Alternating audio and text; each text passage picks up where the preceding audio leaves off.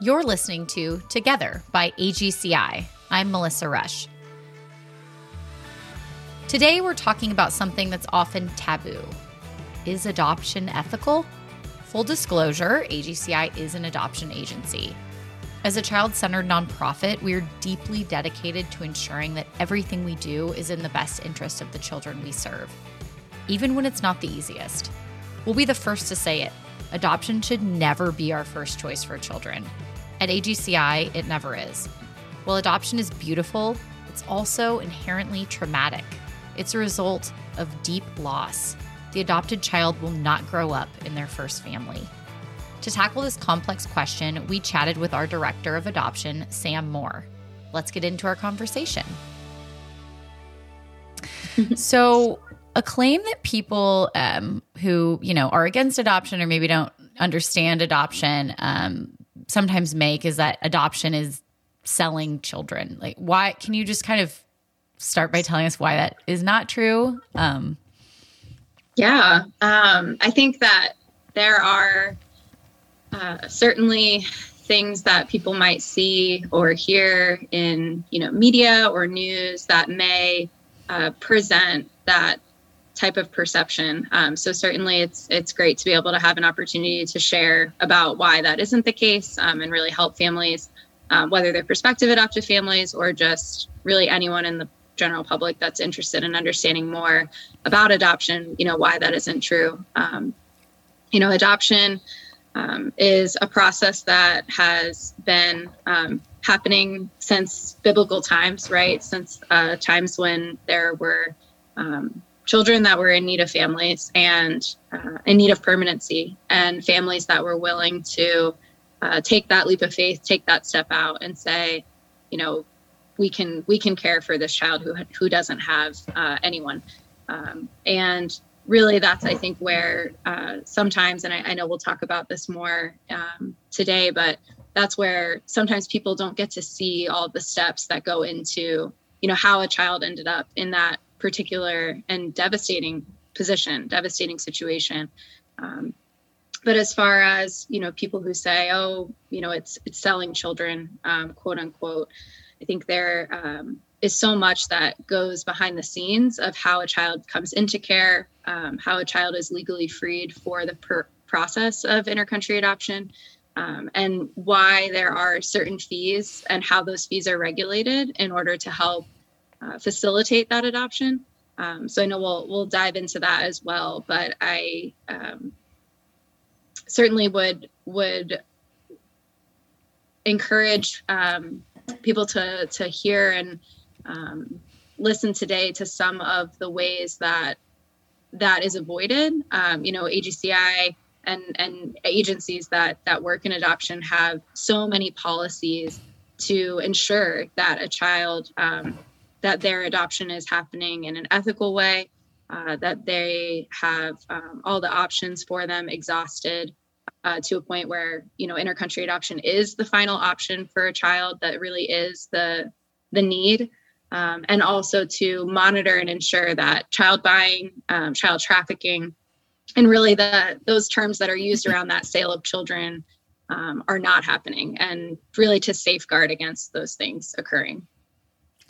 That's so important for people to understand. Can you you mentioned that people sometimes don't have an understanding of how, adoption becomes like an option for children. Can you kind of talk about that a little bit?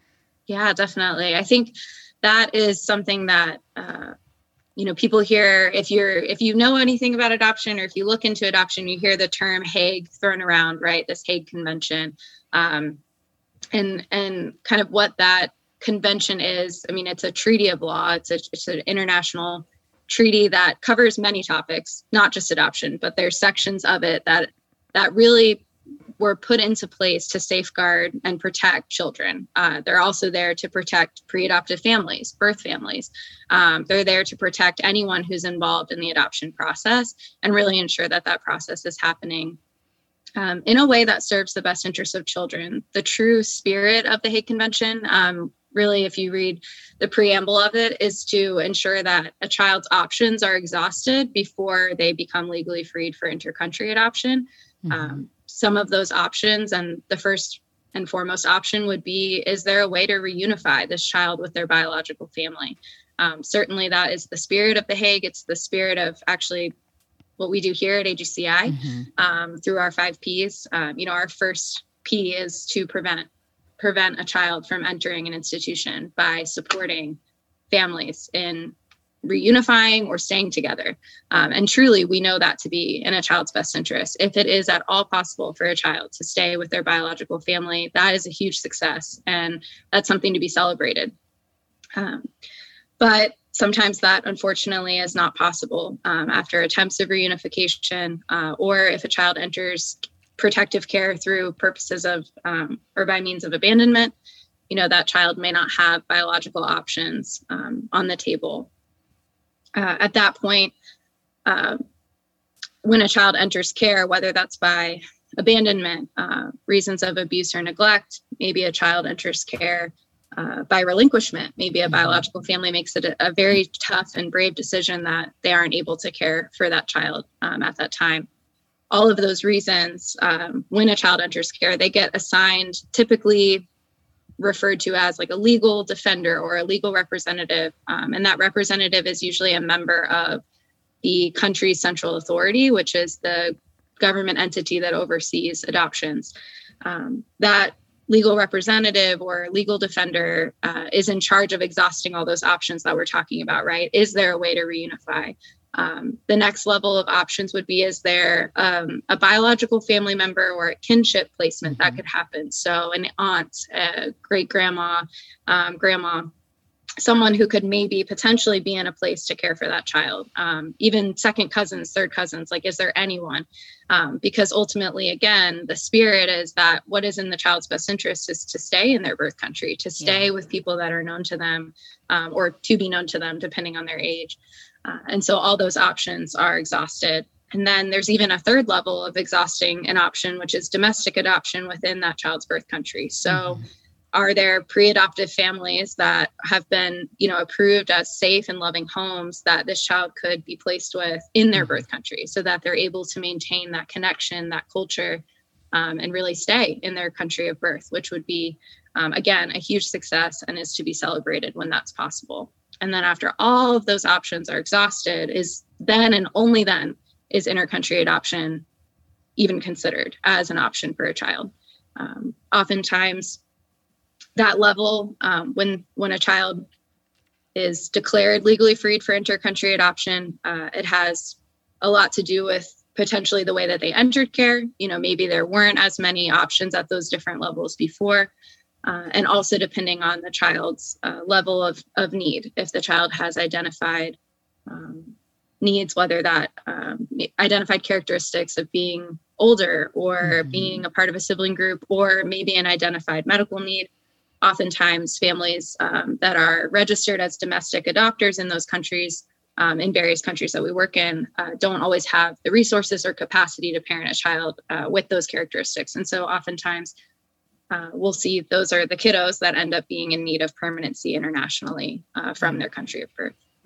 Yeah. Thank you so much for going into that. Obviously, it's a very thorough process and it's not something that's taken lightly by anyone involved. And there's so many steps to it to like, okay, can we, is there any way that some, even if it's not their, immediate family, is there any way that they can be in kinship care? Is there any way they can stay within their home country? And it's only when none of those options are available that then we look to go to international adoption. So you mentioned the Hague Convention. So AGCI only works with countries that are a part of that. Is there anything else about that that's important for people to understand? Yeah, so we do work with countries that are signatory to the Hague Convention. So the Hague Convention is, like we talked about, a treaty of law that covers a number of topics, but one of the main ones being intercountry adoption. And when it went into force here in the United States, what that looked like really was another body of law that the United States put into effect that ultimately described how we would implement the Hague Convention here in the U.S. as signatories to that treaty. One of the ways that we implement the Hague, or how any country that's signatory to the Hague Treaty implements the standards and guidelines of the Hague, is to elect a central authority. And so we, and by elect, I mean appoint, not actually elect. So by appointing a central authority. And so the appointed central authority here in the United States is the Department of State, so U.S. Department of State. And they have a subsection of the Department of State that oversees a lot of intercountry adoption processes, which is the Office of Children's Issues. So always love that the focus of adoption, the child, and their best interest is in the name of the office that oversees it. That makes me very happy to see. And the Office of Children's Issues is exactly that. They're working closely with the Department of State and with various adoption agencies, as well as any accrediting body that's been appointed to oversee every step of the adoption process. Adoption agencies have reporting requirements where we report to our accrediting body to ensure that we're following each and every step on our end, as well as the Department of State and U.S. Immigration, who is appointed to process immigration cases for adoption, are able to really track on and monitor every single case that is occurring. But for the Hague Convention, and why it's so important, is because every country that signs on to say, we want to be a part of this, we believe that these safeguards do protect children, and we want to ensure that our adoption practices are ethical and following these guidelines, has to do the same. They have to appoint a central authority and ensure that that central authority is able to monitor and have oversight over adoptions in that country. So there are some countries who have said, we have this as a goal, we've signed, we are signatories, but they haven't been able to successfully implement the Hague guidelines in their countries. And so that can have a lot to do with just basic government funding, focuses of the government at any given time on child welfare. But countries who have, we've been able to work closely with those countries to facilitate adoption. So, knowing that the central authority, for example, in Colombia, ICBF is the central authority there, and really partnering with them to know and understand who the kids are. That's a big part of what the central authority needs to know. Who are these amazing kiddos that are ending up in need of care? What are the options for permanency? And then they're the ones that are appointing a legal defender of some sort to exhaust those options that we talked about. Wow. Yeah. So, I mean, it's not just like there's one person that's kind of trying to process all of these things. I mean, there's so many checkpoints to make sure that it is ethical and following all of these guidelines. So, like, on that note, are all adoptions ethical? Like, how do families know that the adoption, that the child that they're adopting or the program that they're in is ethical? I think that there's practices for all adoptions, whether you're adopting through a non-Hague country or you're adopting, there is a process for that. There are non-Hague adoptions, and then there are Hague adoptions. And those practices and procedures, the non-Hague adoptions are really modeled after the attempt to do a Hague adoption. There are procedures in place of what types of documents need to be procured in order to present to U.S. immigration this child's legal status. And one of the real tangible ways that a family would be able to see that is in their referral documentation. So any referral for a child really from a non-Hague or a Hague country background is going to, at a bare minimum, explain how that child entered care. Mm-hmm. Again, the entrance into care circumstances might be fairly unknown. It could be a child was entering care due to abandonment, and so their background or their history is unknown, and that doesn't bar them from being eligible for adoption. It just makes their paperwork not have as much information about their history, which of course can be really devastating. And that's something we work with families on, how to tell a child's story, how to work with them in understanding and getting to know their identity when there is that lack of info. However, that will still, from the moment they do enter care, there will still be an outlining of what procedures were done in order to maybe search for a potential bio family or someone to care for them from their community if they were found near a local community, right? If a child was entered care for by means of abandonment, excuse me. But as far as, are all adoptions ethical? Certainly there are situations and cases where children are placed into other homes that are different from their biological family, and it's done maybe outside of the scope of an agency or outside the scope of an attorney. And so those adoptions wouldn't necessarily be adoptions. Maybe they would be placement into, a trusted family member or something of that nature. But as far as adoptions internationally go, if a child is being placed in a home, birth country, then to the U.S., they're going through the procedures of an ethical adoption. I mean, whether that's a non-Hague or a Hague country, there is documentation that is required to be presented to U.S. Immigration and the Department of State that helps ensure that those adoptions are ethical and that child truly needed an adoptive family internationally and not just for any other reason, that truly that was the last and final option, and that other options had been exhausted. Yeah. Well, that's reassuring for families for sure that, because like you said, especially if there's limited information about a child's background, I mean, I would imagine for people that it's hard to know like what their story is, but given the amount of, steps in the process and the people at every stage that are, overseeing all of these steps, I mean, it kind of makes it hard for something, not right, I guess, to go on. So to that note, like how do families ensure that the child they are adopting, like is a legitimate orphan, that there aren't any family members, that are able to care for them? Yeah, it can be, and it can be hard, right? They're reading the story in the background of their future child, and they're seeing that the child does have biological family, maybe somewhere, whether that's local to the child. And then they can ask questions, of course, and we can ask those questions to the central authority who has already deemed that child to be legally freed. But typically what we see is the background history will describe the purpose of the need for intercountry adoption, as well as the attempts at placements with biological family.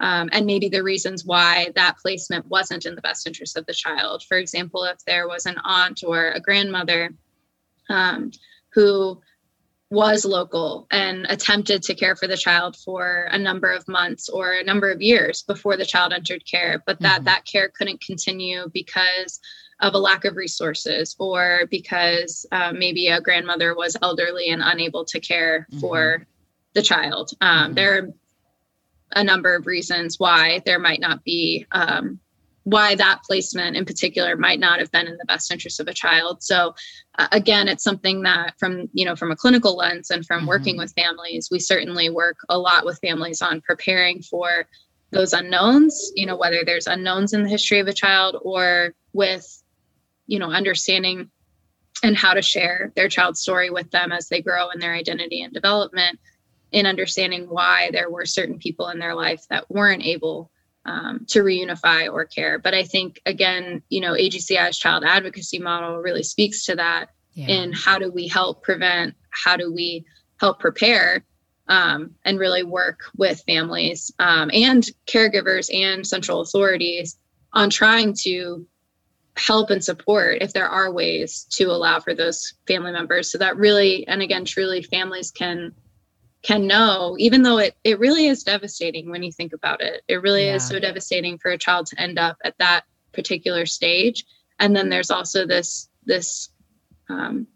beautiful aspect of it, that this child, while these pre-adoptive families have been waiting, they've been working on their paperwork, they've been waiting for referral, they've been waiting through documents and trying to understand maybe their future child's story. This whole time, that child was also waiting for these processes and these steps to be completed so that their permanency could come to light and God's plan for that child could come to light. And whether that happens at an earlier stage, again, so much to be celebrated there. If God's plan for that child is to be able to be cared for in their bio family or in their country of origin. Mm-hmm. But then ultimately, if that last and final stage does need to happen, the hope is that, and typically the documents do reflect that all those options have been exhausted and that this pre-adoptive family internationally is what is in the best interest, being placed with that family is in the best interest of that child. Absolutely. So we've obviously touched a lot on international adoption. How, from your point of view, do the ethics of adoption differ between, domestic and international, or is it not that different? Can you just speak to that a bit?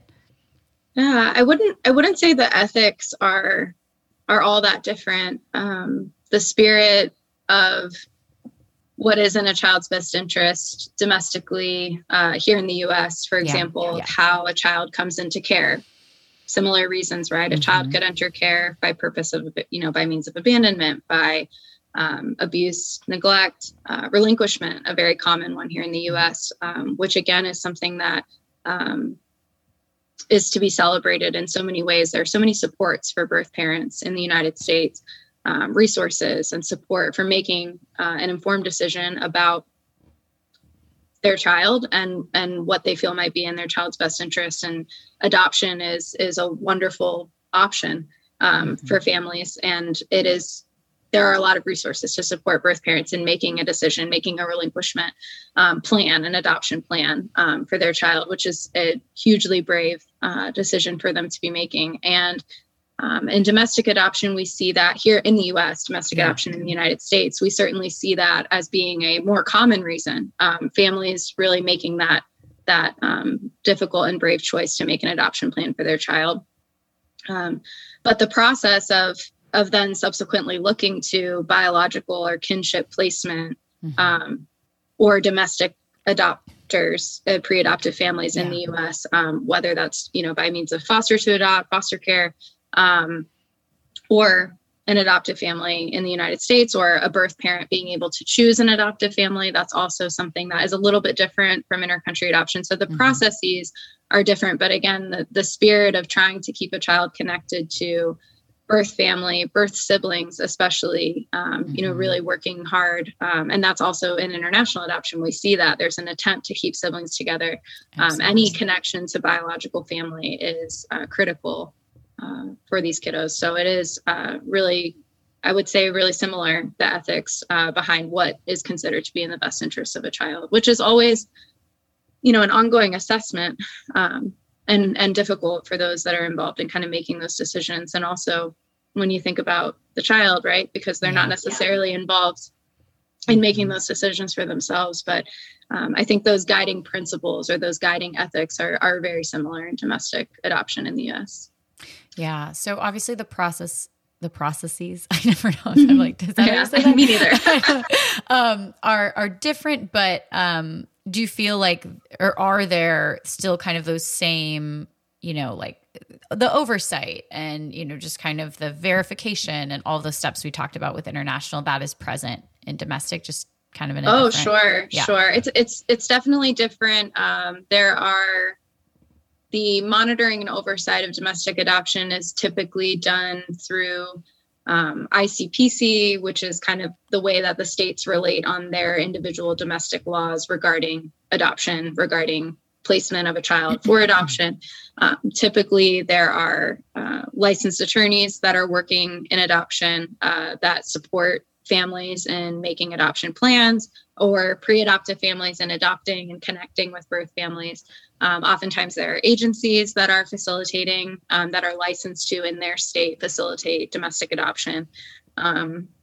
So there's definitely a lot of oversight and work that's done and documented to make sure that that plan was truly the birth parent's plan, if it was a plan made by a birth parent, or in a case of a child being removed from care, that all attempts to reunify that biological family with that child were done. And when I say that, again, it kind of speaks a little bit to that child advocacy model piece of if we're going to reunify, or we're going to attempt to reunify, it's not just, let's try and see how it goes. It's preparation, it's training, it's resources, it's walking alongside a family in what would it look like to reunify, and what would it need to look like. And part of that is also in domestic adoption, that's also the state saying this is what it does need to look like in order for you to have a potential to reunify. But instead of just putting that out there, that this is what it needs to look like, AGCI works to, in an international capacity, works to walk alongside birth families in having the resources that they need to reach those goals to be able to reunify, because their ultimate goal is typically to reunify with that child. Yeah. Yeah. Well, thank you for explaining that. So, okay. And to be specific here, I'm going to be referring to in the U.S., adopting internationally. How has, because I know I was saying domestic, and then I'm like, we're going back and forth. I know. So international, like adopting families in the U.S., adopting from a different country. How has that changed over the years? Like what are some lessons from the past that we've learned that maybe have like informed some of these policy changes or kind of the oversight that we have now? Yeah, there's a big shift in what a lot of people who work or in or around adoption will call the landscape of adoption. It was a phrase that kind of just was going around in terms of the way that the landscape has changed. Prior to the Hague Convention's implementation in the United States, as well as the Hague Convention's implementation in other various countries who were able to, and there are still many that are striving to implement.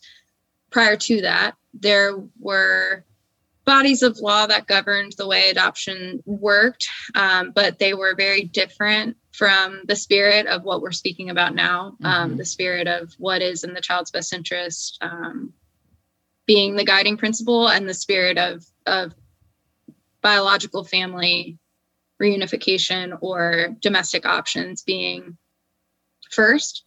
Before intercountry adoption. That wasn't necessarily the spirit of prior guiding principles of intercountry adoption. And so once we had that in place, not just we, but other countries that were working to implement the Hague Convention, it allowed for there to be a new understanding of what this child's journey has been and what the child has gone through to get to a place of needing permanency internationally. And I think that there are many adoptions that happened prior that, maybe information wasn't as detailed about that tracing of how the child came into care, how the child was in need of adoption, and internationally. And there are, I guess some of the changes that were made and the policy changes that were made were in an effort to safeguard the future of children and to safeguard birth families from being forced into adoption, from being told, certain things that, this will be in the child's best interest. And then subsequently there were challenges with the adoptive family because the adoptive family didn't receive, certain training on how to be prepared for a child who is being adopted, or comes from a hard place, a child who's experienced neglect, abuse, trauma, which is another big part of the Hague Convention's implementation under the Code of Federal Regulations. It kind of outlines, the type of training that families need to receive in order to be best prepared to parent a child. And AGCI takes that even, a step further in the way that we prepare families from a trauma-informed lens. That being so important for children. But to go back to your original question around why things have changed, or I guess how they have changed.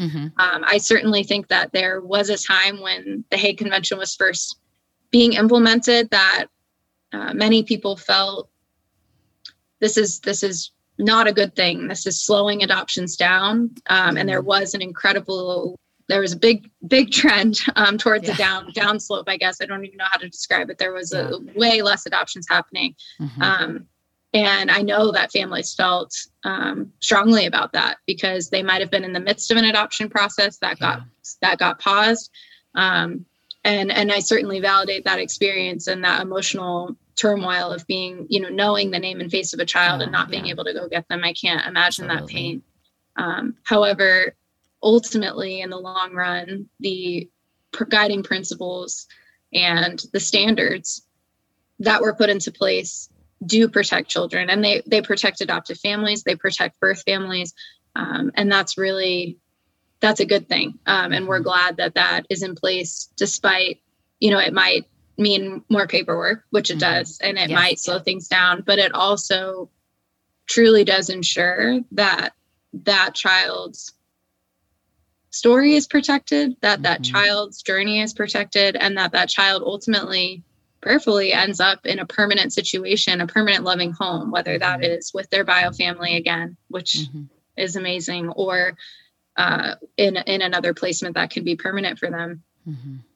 And it can be a heavy topic, because certainly you're walking through with every member of the triad, or every member of the adoption constellation. It's even larger than a triad, right? It's, it's adoptees, it's adoptive parents, it's birth parents, birth families, and what that can look like in terms of sharing a child's story and allowing an adoptee to own that story and own their voice in that is again so critical to have that information, which is another reason why these guidelines describing the types of information that you have to receive in order to present evidence that this child was legally freed for intercountry adoption, that list is long. And there's a reason for that. It's because we want for children who grow up to be adults to be able to have their story. And again, to protect that story is a huge part of the process, and also just protect their safety as children, right? Ensuring that a child entered care, from whatever the circumstances were, but then from the moment they entered care, that care for that child was, from AGCI's perspective, trauma informed, but from an ethical standpoint, just that child was being cared for in a way that supported their ongoing growth, development, and ensuring that they make it to a permanent loving home in a timely manner. That's another piece of how countries are implementing the Hague Convention across the board, is working with their central authorities, those entities that have been appointed to oversee intercountry adoption, that the options that we spoke about, like those exhaustive options, are being exhausted in a way that allows for space for reunification, allows for space for domestic options to be explored, but also doesn't allow the child to linger in that system for more than a time, that has been indicated as appropriate, given the country's resources and their ability to support with those searches. And I think that's another critical aspect of it, because if you aren't able to monitor that, and you don't have a good, then a child's certainly, God knows their name and face, but we need the central authorities to know their name and face too. And for us to be able to start finding out about their names and their faces so that we can work to find a permanent solution for them. Yeah. Well, Sam, thank you so much for explaining this complicated topic that I think, people just kind of can look at as it's this or it's that. And it's complex, and it is reassuring to know kind of the heart of all of these, processes and regulations, and that, the goal is that everything is child-centered, that it's in the best interest of the child, and that, ultimately they are in a family that loves them and can be a permanent placement. So, and your heart and passion just comes through the Zoom. Thank you. Yes, it's like I said, it's really great to be able to speak about this with you and with anyone who will listen, anyone who's interested, right? Because it's so important that we keep evolving too, and we keep considering what is in a child's best interest. I think practices around adoptee rights, around access to birth records, and there's just so many topics, but there needs to be voices in that, and speaking into that, and knowing that we can always continue to do better. So yeah. Well, thank you. Yeah, thank you. That was Samantha Moore, AGCI's Director of Adoption. Thanks for listening to Together by AGCI. As always, if you liked what you heard, please rate or review us wherever you listen to podcasts. If you'd like to read or watch even more stories, check out our website, allgodschildren.org. Reach out to us and let us know what you think on Instagram at All God's Children International or email us at together@allgodschildren.org. We look forward to sharing another story of hope the next time we're together. We'll talk to you soon.